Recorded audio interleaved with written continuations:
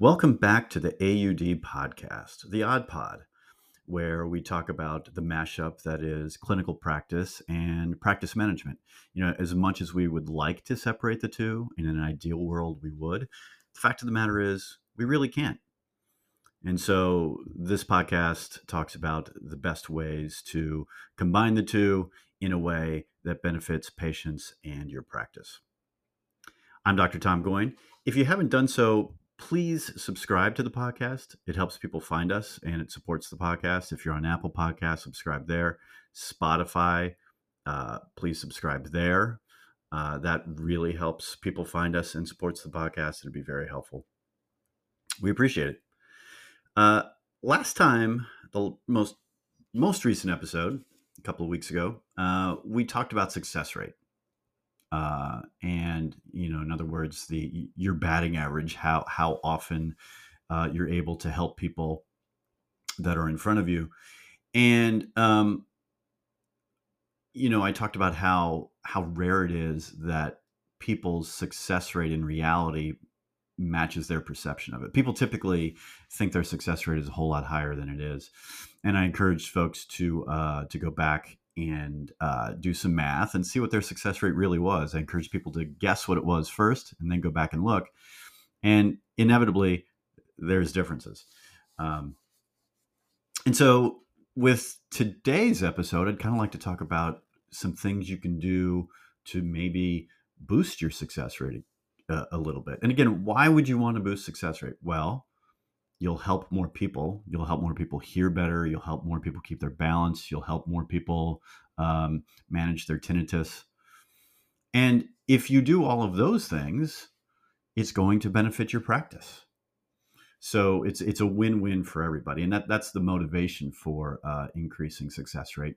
We all got into this profession to help people, and who wouldn't want to help more people?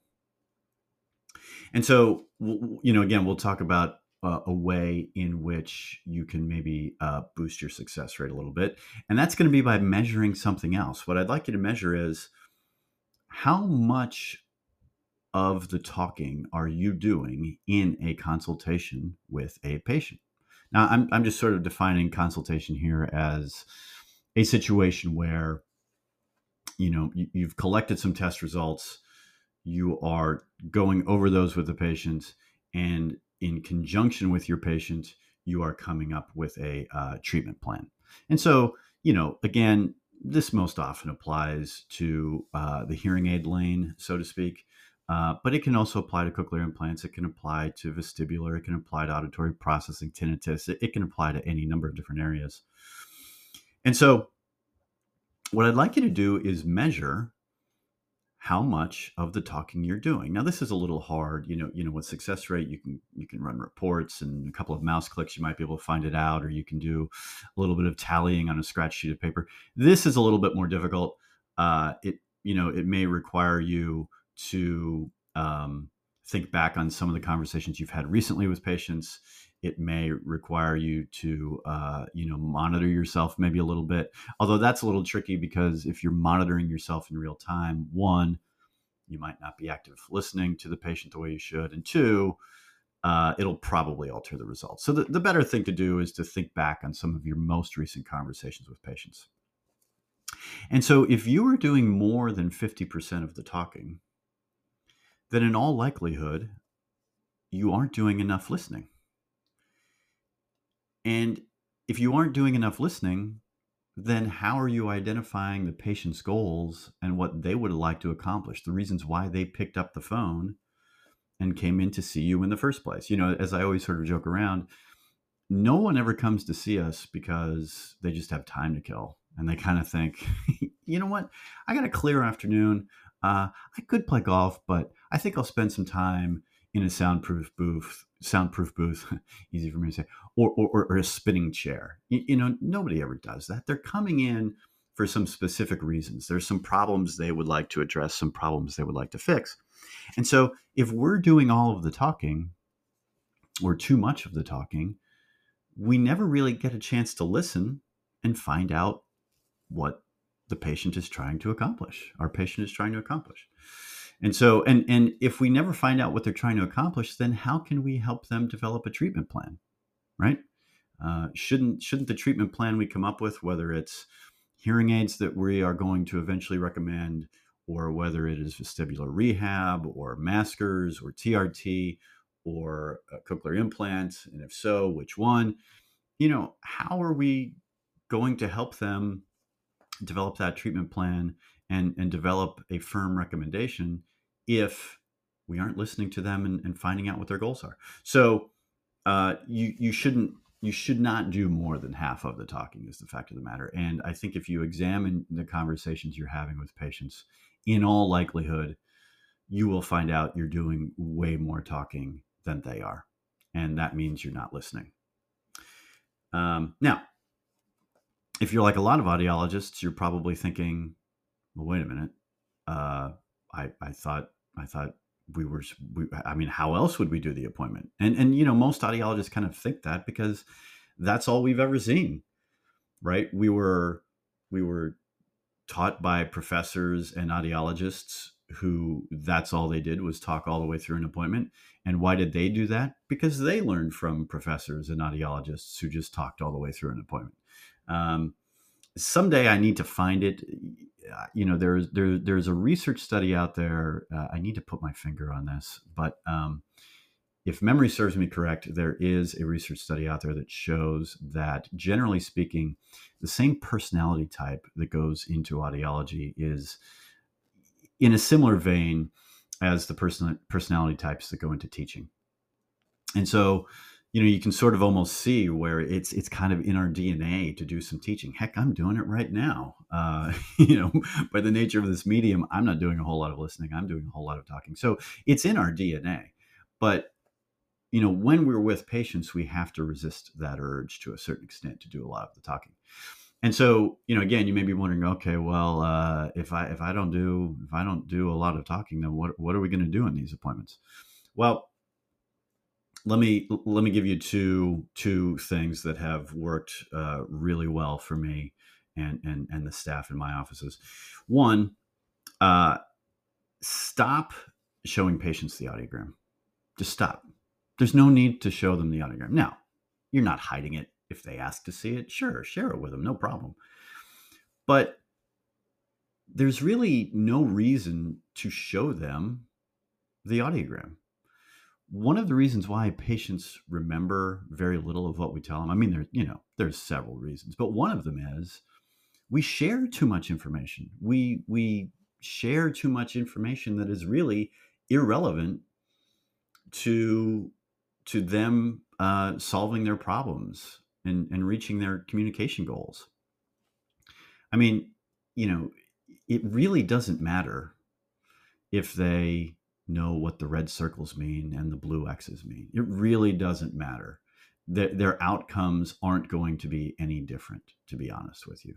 So really stop showing them the audiogram. When somebody goes to the cardiologist, they aren't showed the EKG. When somebody goes to the optometrist doesn't show them how they tested their eyes. And don't get me wrong, I'm not saying that all of these other medical professions do a wonderful job of communicating with patients. No, it's a little bit of a problem all across healthcare. But really, there isn't a whole lot of reasoning to showing them the audiogram.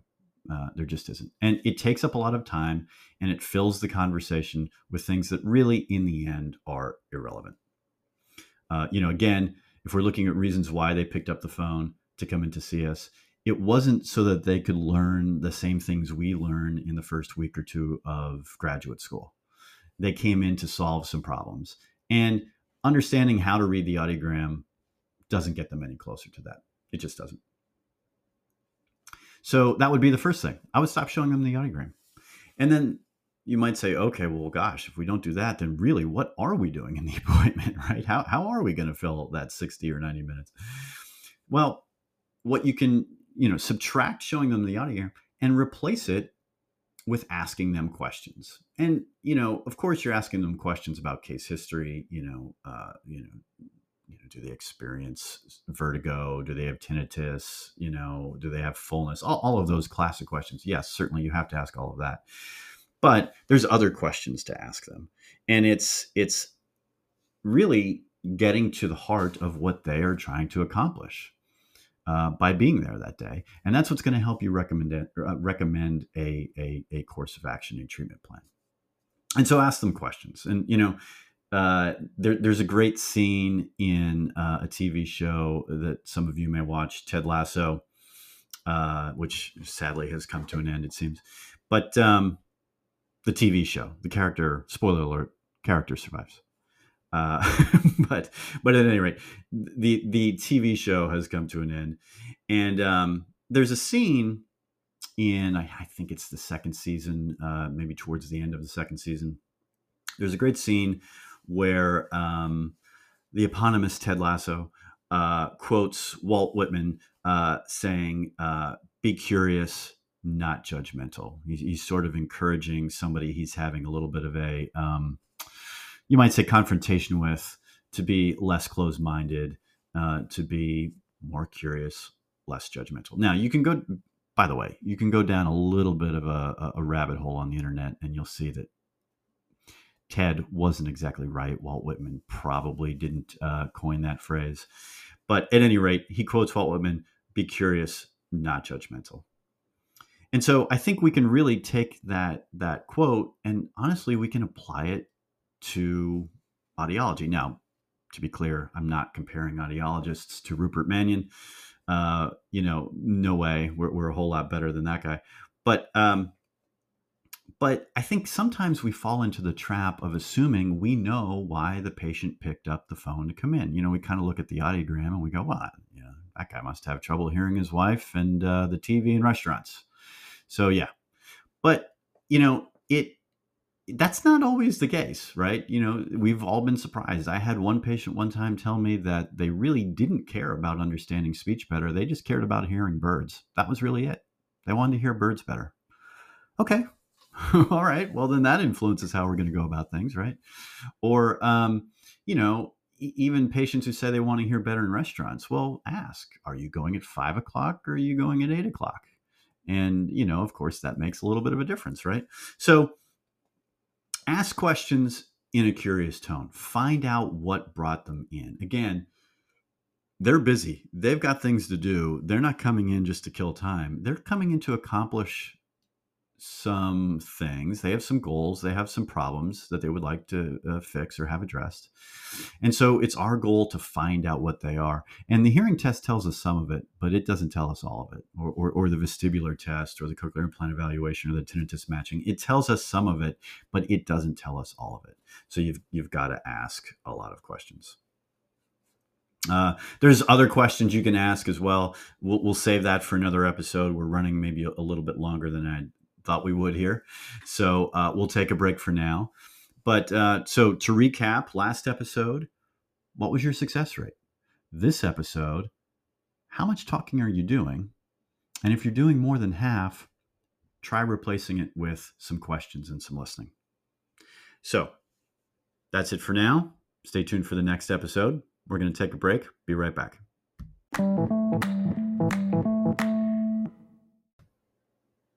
Tom Goyne here again. Thanks for sticking around. Did you know that there's a way to take many of the concepts and tools we talk about here on the Odd Pod and get help in applying them specifically to your practice?